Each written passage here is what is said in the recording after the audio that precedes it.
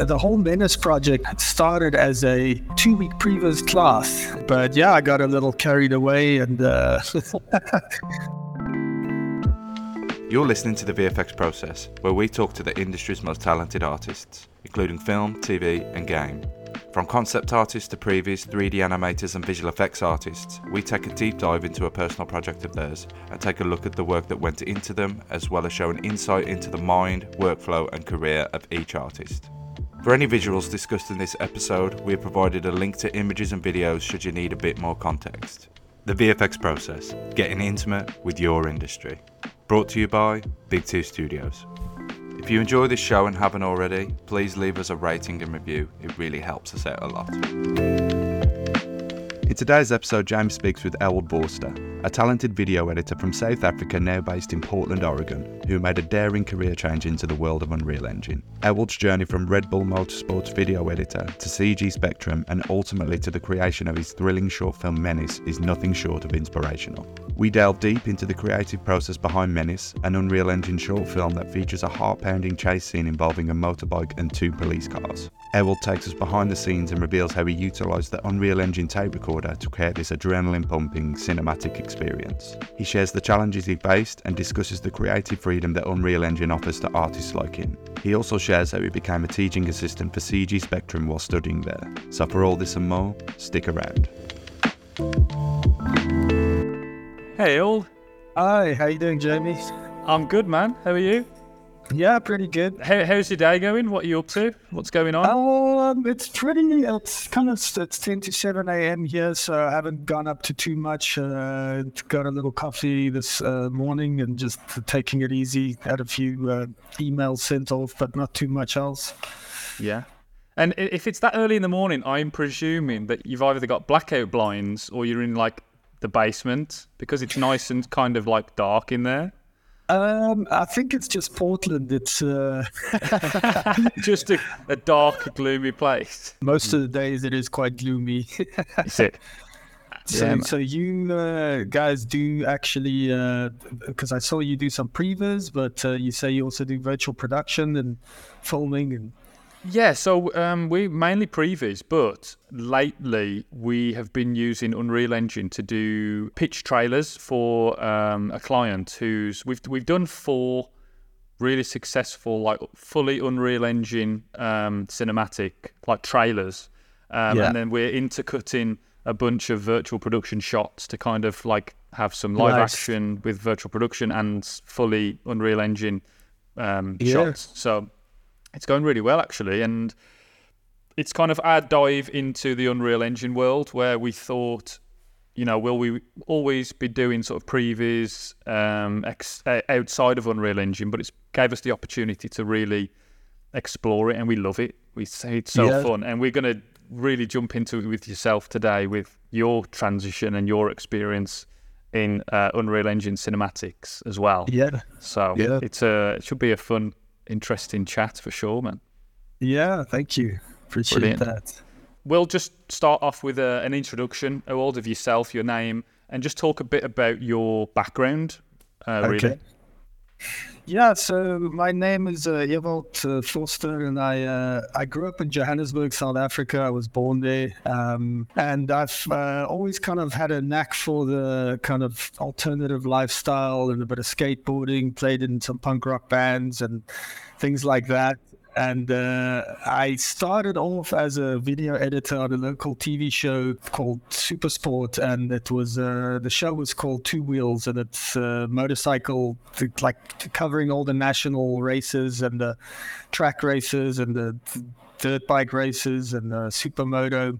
Yeah, that was kind of my entry into video editing, and it was fun. I was working with a good colleague of mine, and after that, I kind of worked with MTV Base for a bit, which is MTV South Africa, basically, and that was my first taste of like really high, fast-paced editing, because they used to do the MTV VJ search back in the day, and a couple of those reality TV show stuff, but they called me in a flat panic one day and asked me if I can take on this edit. And I got there and it was a mess. It's just tapes on the desk. And I literally worked straight through the night. And the next morning I gave them like 80% of an episode and they were like blown away and they hired me. So I was there for, just over 2 years. And then I got, I think, my first big kind of entry into real professional editing, which was with Red Bull Media House.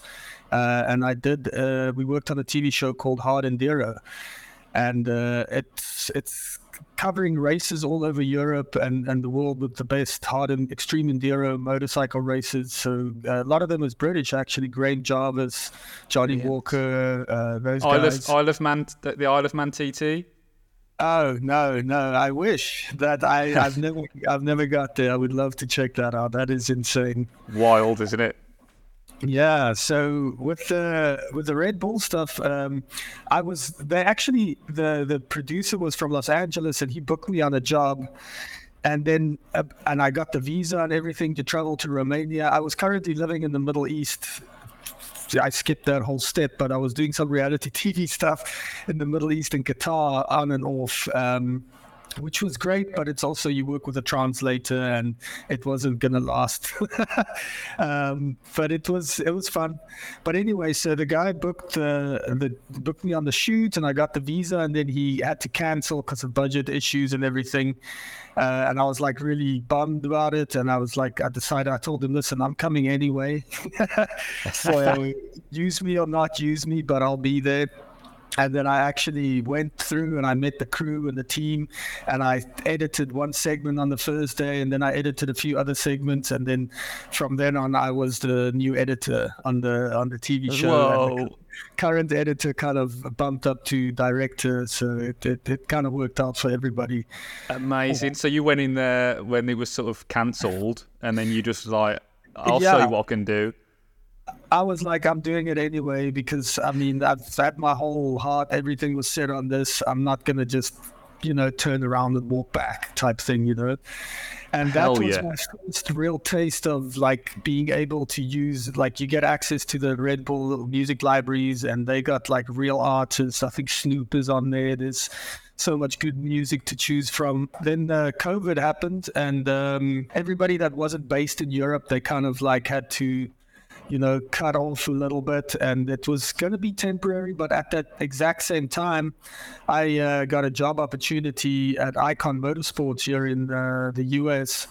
About a year and a half ago, I don't know, I just felt like my career has kind of got a bit stale in terms of I'm producing and I'm directing, but it's and I'm still editing a lot, but I felt like there's not, what else can I do? There's not much. I don't feel like there's something else I can do. And I don't know if I'm in the right seat to be getting movie contracts to work on bigger productions and things like that. So I started I think I saw that Rebirth video from Quixel Megascans in Unreal Engine. And I was just like, wow, this is unbelievable. And I was like, how hard can it be? Like, I mean, I guess if I know the software, I can edit, so I can, hopefully do something cool with that. So awesome. And this is the transition now, isn't it, from your background into the world of Unreal Engine? Yeah. So it's the fact that my career felt plateaued slightly, and I also, as a director, we had a few animation jobs with that company, and I was working with Deep Sky here in Portland, amazing animation 2D company as well. And they made a few of our videos and I was like getting really interested in that process. And I had a shoot where we used a 3D company. We were going to shoot in studio and kind of put a character there and put markers on. And I sent the footage to the company and they kind of put like a whole cityscape in the background. And for me, this was like pretty crazy. And I'm directing and I'm like, I feel like I don't have a handle. I don't know what's going, like, I don't know the process. Like I can't have an informed conversation about what is the goal and the purpose.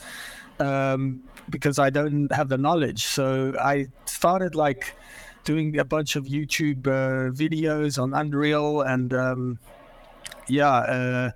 the more I kind of started scratching the surface, the more excited I got. And yeah, you're digging a hole. Just keep digging. Exactly. Yeah. Yeah. And I created it's quite funny, like MENACE, it's called Red MENACE, and it's my very first video ever, and it's just a Mixamo character walking towards a bike in the sunset. And I used some tutorial on YouTube that kind of takes you through the basics. And I got to that point and I was like, wow, this is amazing. And I was like, I knew then that I need to take this more seriously, because I kind of got that excitement that I got when you start working as an editor, maybe for a bigger company, and you finally, you really love the work that you do, and that kind of inspires you to do more and learn more. So yeah, I totally got just enthralled in all of the Unreal stuff, and then I enrolled into CG Spectrum, and I first did the 3-month introduction course where they basically take you over everything, all the features in Unreal, including Maya and a few rigging things. And it's basically touching on a lot of different things. And then after that, I enrolled in the full course that was the 9-month real-time 3D and virtual production course with a few great mentors, and the community has absolutely been amazing. But yeah, I was lucky enough also to have William Fisher as my... Oh, what a legend. Yeah, he was my world-building mentor. Whoa. When I created Haven, he was like kind of guiding me through that process. And I feel like, yeah, because also it feels like I'm slowing down my pace a little bit when it comes to world building and things like that. So I really enjoyed it. And then the last 3 months, well, actually the middle part of that course was cinematics. And I was very excited for that. And Simon Warwick, he's an amazing technical artist and animator. He worked on some amazing things. He was also mentoring me through this process, him and Deepak Shetty. And the whole MENACE project actually started as a 2-week previs class. And we were supposed to kind of make a vehicle with a meta-human inside, and just kind of doing a turn and stopping, coming out of a bridge, a tunnel, and then just stopping, and there's a little bit of movement. And I was like, this is very cool. And the second I figured that out and how that works with the car, I was like, well, let me try and make something with the motorcycle, because, that's kind of where my field is in anyway. And I found on the Epic Marketplace from the Fly Dev team, they got that rigged motorcycle, which I've actually been looking for a motorcycle for a while, and that one just dropped. And I think it was still like over $200 or something, or close to $200. And I bought it, and I was like, just like this. Let's go. Exactly. But so since it was starting off as a previs, I didn't want to spend time creating the world. So that's why I chose to use the Epic city sample demo.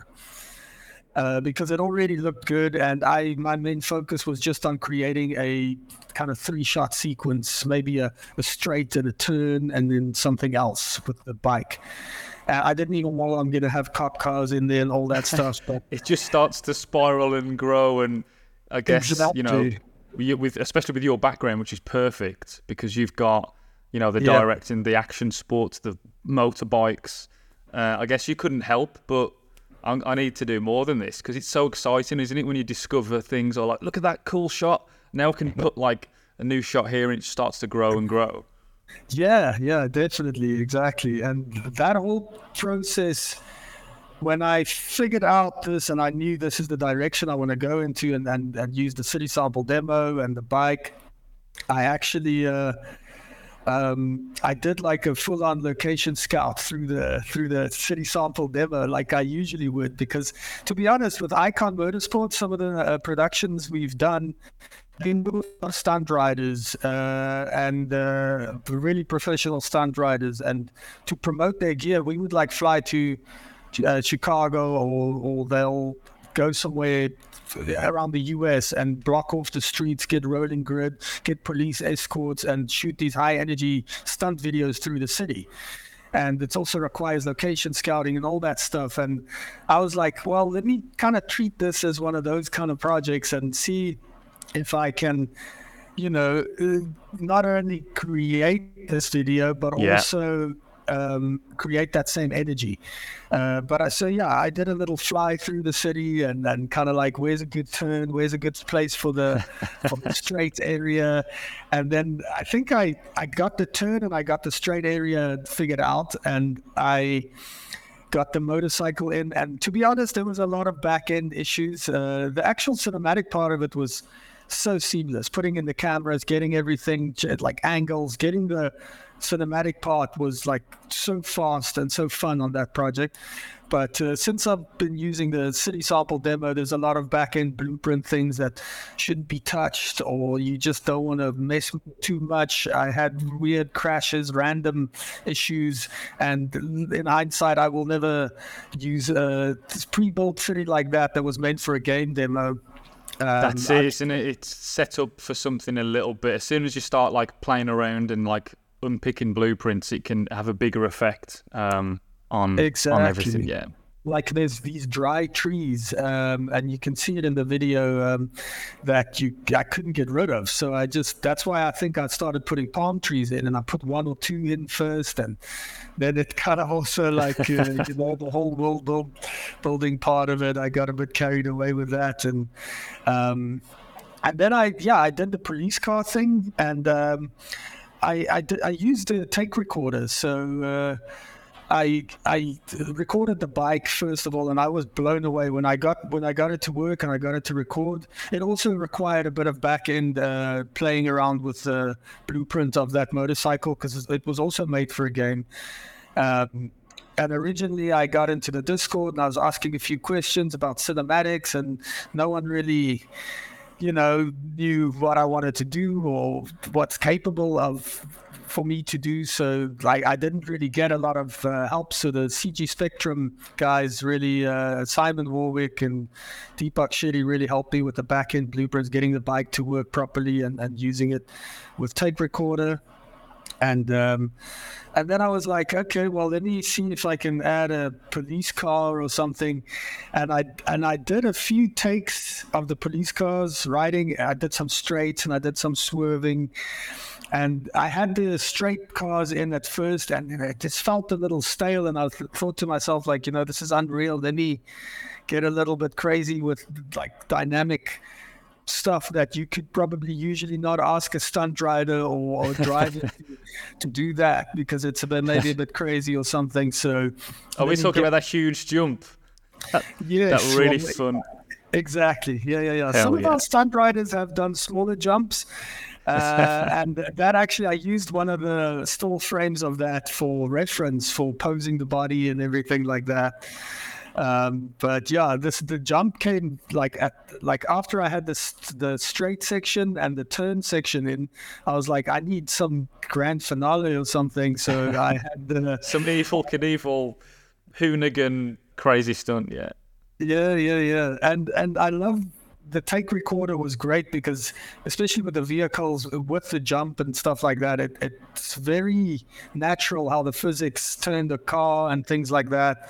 And it's like, I know there's rigs and stuff you can build, and I've seen a lot of those videos where people build car rigs, and it looks great. I feel like if you can combine both, it would be amazing, but they feel a little tight and stale sometimes, and it feels like it's a rig. It's too perfect, the car's moving too perfect.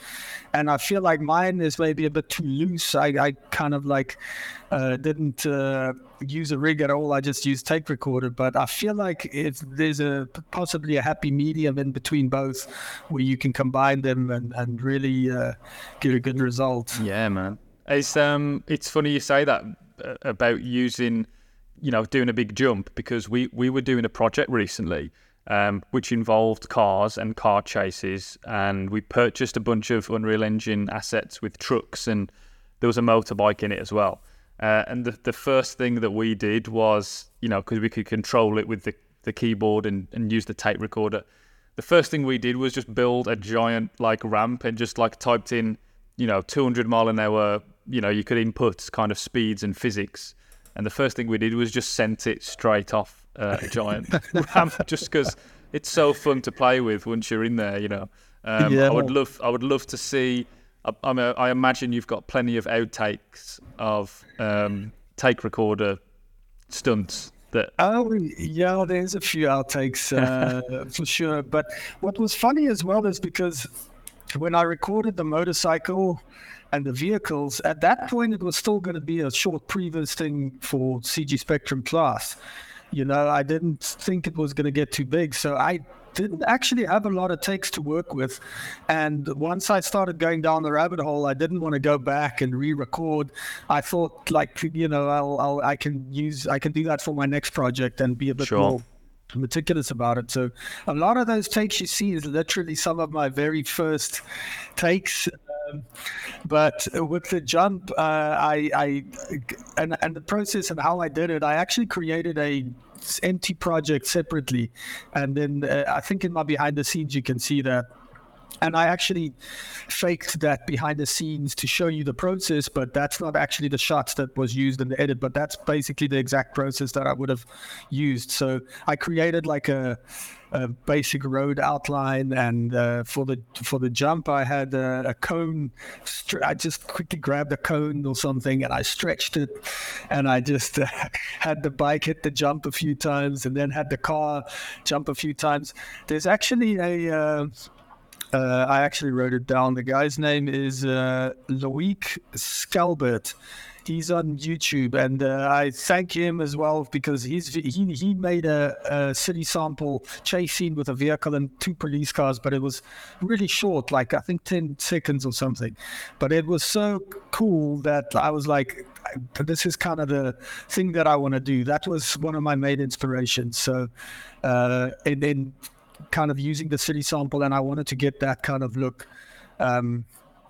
But yeah, I got a little carried away, and it started off as a bit of previs and then a full-on short film with a chase, full-on chase sequence. That's one of the problems, because towards the end I was like, I haven't been documenting any of this, and I'm like, now it's actually into something that's worth talking about the process, and you know, and I don't have much, so I actually started like halfway through, just started screen recording everything I'm doing. Yeah.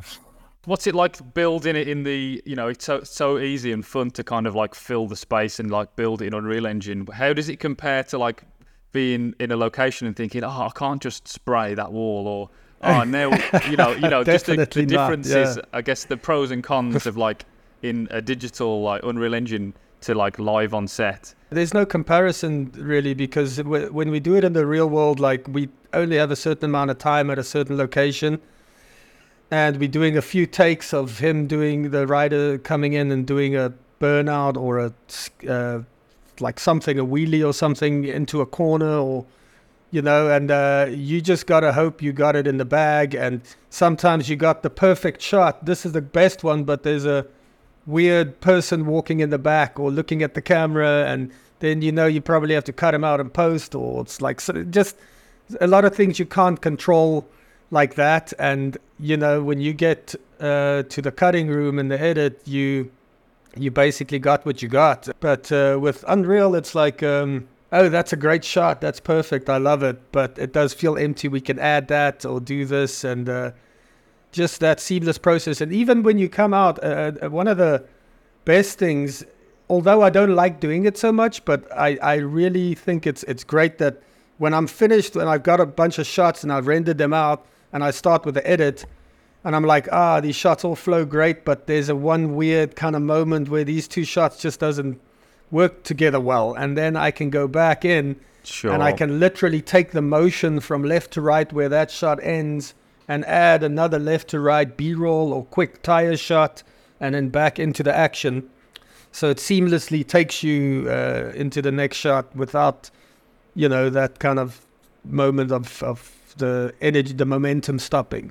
I guess you really do feel like super powerful, thinking I can pretty much do anything I want here, and I don't have to, you know, I'm not on set. I can just go back in, re-render something, tweak things. I guess that's the fun and the power of doing these sort of things in Unreal Engine. I can have a coffee and I can sit in front of my computer. I don't have to talk to the city council to get permits. I don't need police escorts. We don't need to make sure that you've damaged our street. Yeah, exactly. And the bikes on set, sometimes, there's always something that goes wrong with the motorcycles, and then it's like an hour and a half or 30 minutes out of the day of shooting to try and fix some of the issues. And so it's actually such a blessing. Unreal is amazing for that. How did MENACE help you find a new career direction in Unreal Engine cinematics? Yeah, so that is very good question. And because I've been editing for a very long time and I've been doing directing stuff, and my work has never kind of been recognized that well as being mine. It's usually the views. I mean, a lot of the work I did with Red Bull gets millions of views. A lot of the work I do with Icon gets over 1 million views, but it's the brand, and this is the first time where I'm kind of like doing something for myself. The success that it had on YouTube and the comments, I feel like I finally put my ladder up on the right mountain type thing. I don't have to figure out my niche a little bit. I feel like I've got it now, and now I just need to keep climbing.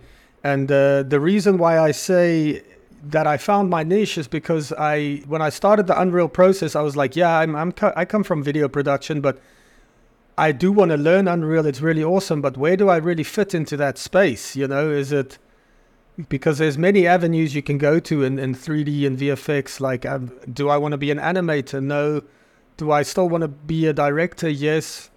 Like in my mind, I want to be a cinematics director, but what does that really mean and what does that take? And I feel like this project kind of really made that clear to me that this is what you should be doing and this is what you need to be following, and now you're on the right path, and now you just need to keep going. You don't need to figure out which is the right path anymore. You kind of got this moment, and MENACE had tremendous success for me personally. I mean, just over 200,000 views for me as an individual on YouTube. That was amazing, and it felt like justified. It felt like I'm on the right track. So that's brilliant, really man. Feels good, and it takes some of the pressure off of trying to figure out what you're supposed to be doing. And definitely, now you can just do it. Hell yeah, that's it. You got no excuse now. You've got the tools, you've got the power, you've got the knowledge. You just get stuck in, learn it, and create. What's it like teaching industry professionals who want to learn Unreal Engine now? When I just finished the MENACE project, and I've got 1 week left of studying at CG Spectrum, but in May of 2023, now this year, they asked me if I wanted to participate in being a TA, a technical assistant at the college.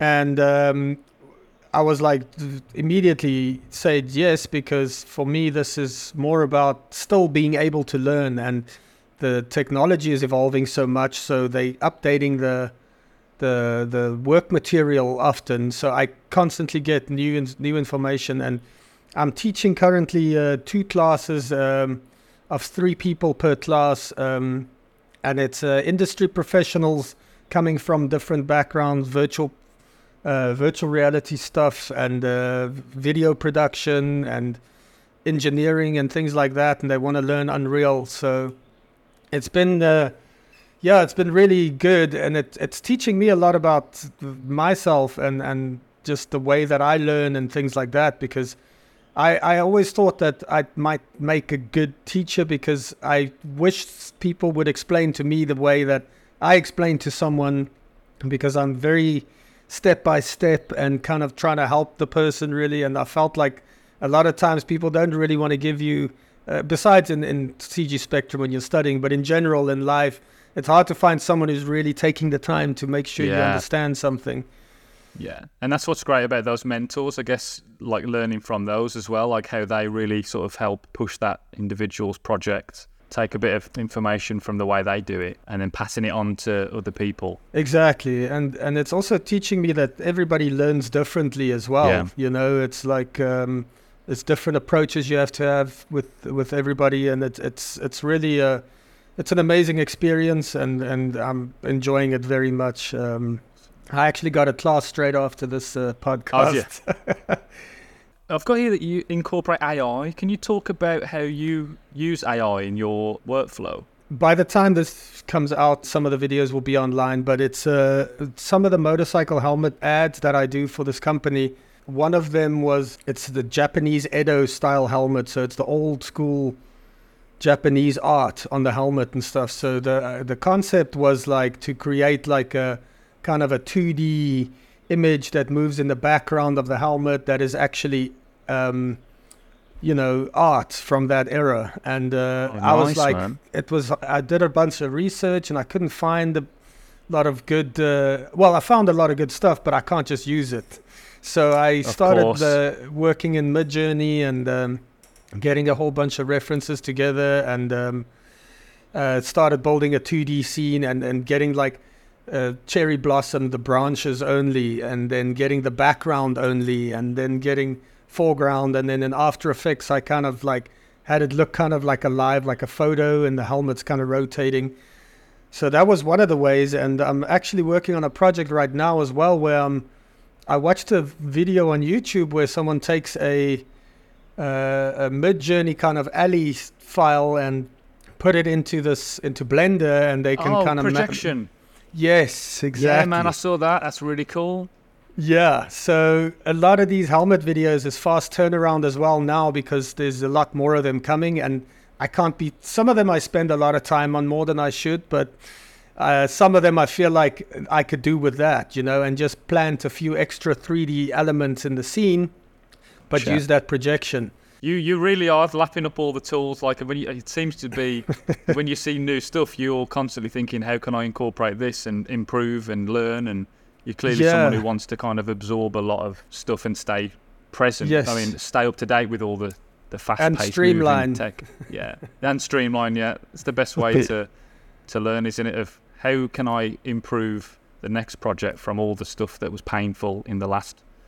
How can I get better ways and methods to improve? Yeah, and I actually, in Midjourney, I started because at the moment I need to do some sort of a graffiti-covered alley for this one helmet that we're doing, and I'd got a bunch of references, and I figured out that if you also type in something like 360 or GoPro view angle, then it makes it super wide. So then when you do the projection, you can literally displace it, or I don't know what's the right word now, but you can kind of map it in, and it kind of wraps it nicely around, and it actually it does it a bit more smoother. So I'm still just touching the surface on all of that, so hopefully get to use that more.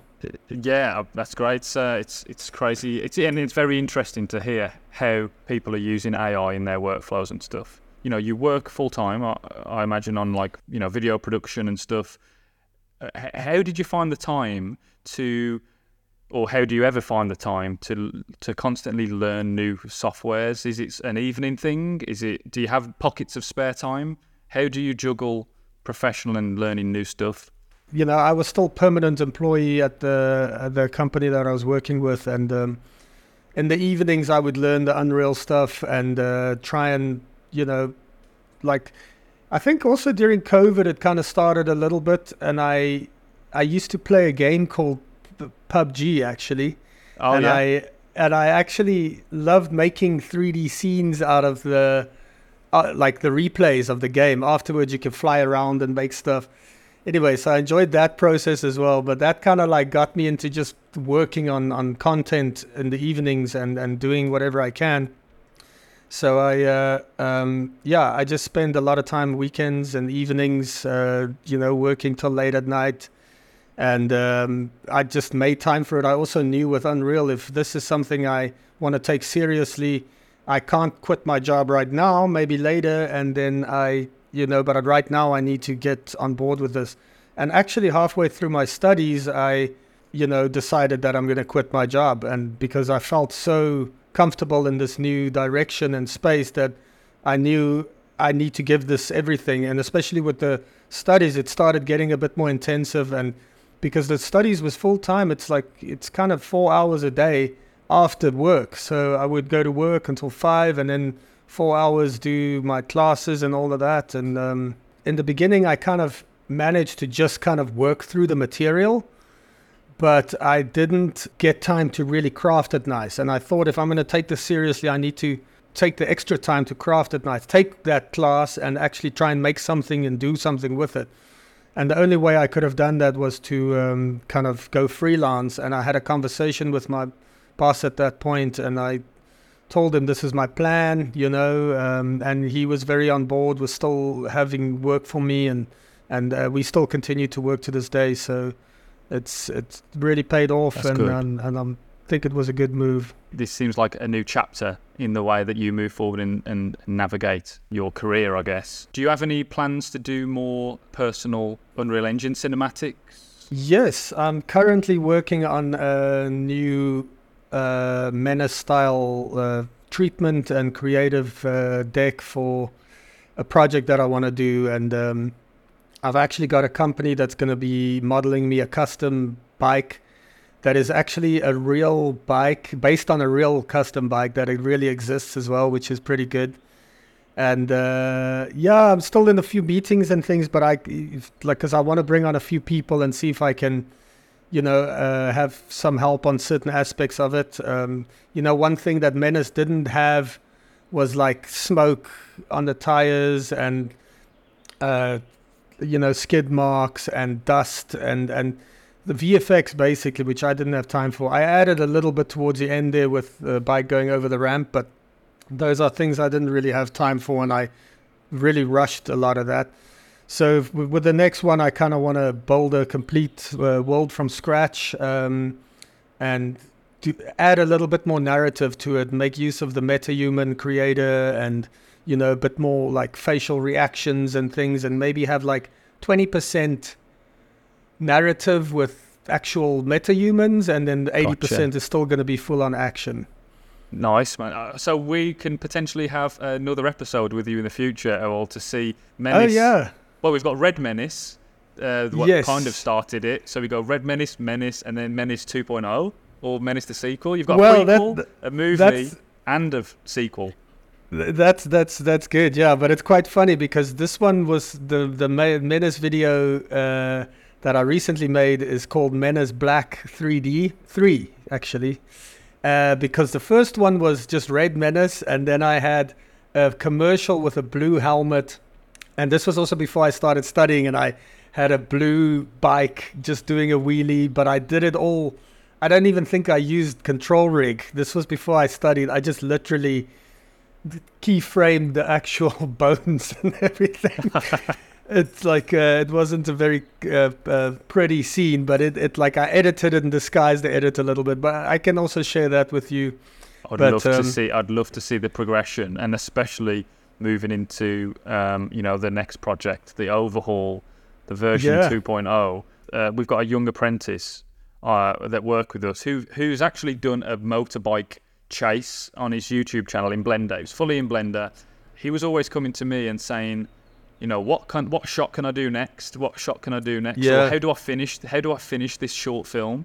And I said to it, because it's like that, like you mentioned, when you start something, it kind of grows and evolves, and then you're doing something with it. I said to him, you kind of need a story in there at some point to kind of at least finish it or leave it on a cliffhanger. So it sounds like that's what you're doing for the next one, including a bit of narrative, kind of improving the story and knowing what you know from the second one to then taking it into like a bit more of a serious project rather than just experimenting at the start. Yes, exactly. Yeah. So this next one is, I feel like that first, the MENACE video was more like, it was also learning as I'm going. And I feel like I've kind of solidified that process for myself. And now I can kind of create some interesting environment for it for the next video. And, it's you can totally go and plan it out and add storyboard. And I will do that to a point. But I also know that, like exactly like you said, once you start, there's going to be a lot of things you see that you can add and do. So it's definitely good to have a basic plan and a direction to where you're sailing to, but be flexible with, because it'll take you somewhere else maybe that might be very cool as well. And that's exactly what it's like when you're on location as a director. You can previs things, you can plan things, but when you're there on set and you see something, it's like, and you roll with it, and you kind of adapt to the environment that you're in, and then something new comes out of it, which is kind of sometimes a happy accident and something that you can never really plan for. Is there any dream location that you'd love to shoot a action sequence on a motorbike? In real life or... Real life, fantasy, the moon. What we thinking? That's one of the things I actually been thinking of, like, because I can shoot anywhere. Like, you can create a track on Mars if you want. I do like the realism aspect of it a little more, especially when it comes to that type of action as well. Like, it feels more dangerous when it feels real. One of my favorite directors, Neil Blomkamp, like, he does a lot of that sort of real raw feeling where you just get an uncomfortable feeling because it feels dangerous like that. Some of the things he produced, I don't know if you've seen the Halo teaser that he made that never got kind of picked. The whole thing for me is like so raw, and like I would love to recreate that kind of dangerous feeling, but with a motorcycle. So I do kind of like planning like a city environment that really exists, but like have it slightly different. And I've actually been working, my next project is I've been doing a lot of stuff in Midjourney with locations that I'd like to use, but also adding a few extra things. And one of my biggest influences on the new project will be Dread, the movie Dread. 2012. Yes, 2012. That's one of my favourite movies. Where he chases the camper van down the street at the start, and all the bad guys are in there. Exactly. The motorbike chase. The feeling of that feels so real and raw, and it's one of my favourite movies of all time. That film is, especially that sequence on the bike. Definitely, I feel the same. The cinematics in that, everything about it, the energy. That also it reminds you of one of those. Because I grew up in the 90s and 80s a little bit, and all the movies from back then kind of starts with just a random violent city, and like RoboCop and, Demolition Man. Love that film. Yeah. So Dread kind of like is a newer film, but it took me back to that feeling where it's just, and it's like, that scene also where they're on the highway and the guy just walks in front of the car and they just hit the car and they just show all of that. It's like so raw, and it's like that kind of that feeling that you get. I'd like to kind of incorporate that style of Dread into my new film, actually. Amazing. I can't wait to see it, actually, and we will hopefully book you in for second episode soon, Ewald, because that sounds really exciting. We actually used Dread as a reference for one of these Unreal Engine trailers recently. I won't talk about the project, but that shot in particular, and a few of those shots at the start of the movie with the chase and the camper van. There's nothing too crazy with the cameras. It's kind of, I think that's what solidifies the realism even more so, is what the cameras are doing. That the camera's either, there's a shot where it's kind of like on the side and it's just sort of, pans across. The feeling of the cameras really add to that realism, and that sequence is a great example of that, I think. Yeah, it's like the let the action happen and kind of just cover it almost, the cinematographer on Dread, like he is, like each shot almost, like, you can scan through that movie and pick a frame, and every frame looks really good. And Anthony Dodd Mantle, I think he also did Slumdog Millionaire. That is also one of my favorite movies. So that's one of my main inspirations for the new MENACE style video that I'm making. So I'm hopefully incorporating a few other vehicles and maybe some other bikes as well, and we'll see, hopefully have a whole gang going. Yeah, that sounds awesome, man. I wanted to make one point just before we wrap up, Ewald. When you was denied that kind of opportunity to edit on that project, but you went there anyway. That's quite a punk rock skateboarder attitude, to be like, can't tell me what to do, I'm going to just get involved and do it anyway. Is there any connection there with the way that you see, your outlook on things, having that background? Definitely. I feel like, that moment, now looking back, that was a turning point in my life, because as soon as when I took that opportunity, and I wasn't going to let, them tell me I can't come, my ticket was booked. I told them I'm paying my own way, I'll get my own hotel room, I don't mind. Even if I just come and meet you guys, that's all I care about. But I will be there, so if you want to use me for editing, definitely go for it. And that risk that I took, and I also risked losing my job that I was currently on, because I had to lie to them. They didn't want me to leave to go for another job. I told them I am going for a wedding in Romania or something like that. And it was a total risk for me. And now looking back, that actually was a huge turning point in my life, because after that, I think I stayed with Red Bull for almost 6-7 years. So, and definitely, I feel like, it comes from the all kind of punk rock attitude, or just like you kind of just, you just want to do it. You don't want to, you don't want to have someone tell you that you can't do it. You committed, and even if it fails, it's fine. I'll do it on the next one again, If you don't drop in the first time, you've got to get back onto the top of that ramp and then go again and again until you finally land it. Kind of push your way in. Definitely, man. Yeah, and it clearly paid off. And what a turning point. And amazing to hear. And the crew, luckily they are all also kind of punk rocky type dudes, and it was the boss as well, Jeff Pacosta. He's in Los Angeles, the producer at that time. A very amazing guy, and he also saw he's one of those people that, like, sometimes you work with people, and if they slightly above you, they don't want to, they might want to keep you a little bit at arm's length, just to kind of like, make sure the hierarchy and everything. Where Jeff kind of like, he saw my talent and he saw how hungry I was, and he kind of uplifted me every time. And that, I think I've only met 2 employees in my life that's kind of like that really kind of brings you up, and they're like, okay, well, this guy wants more, let's give him more. We'll give it to him until he drops it, until he drops the ball. Man.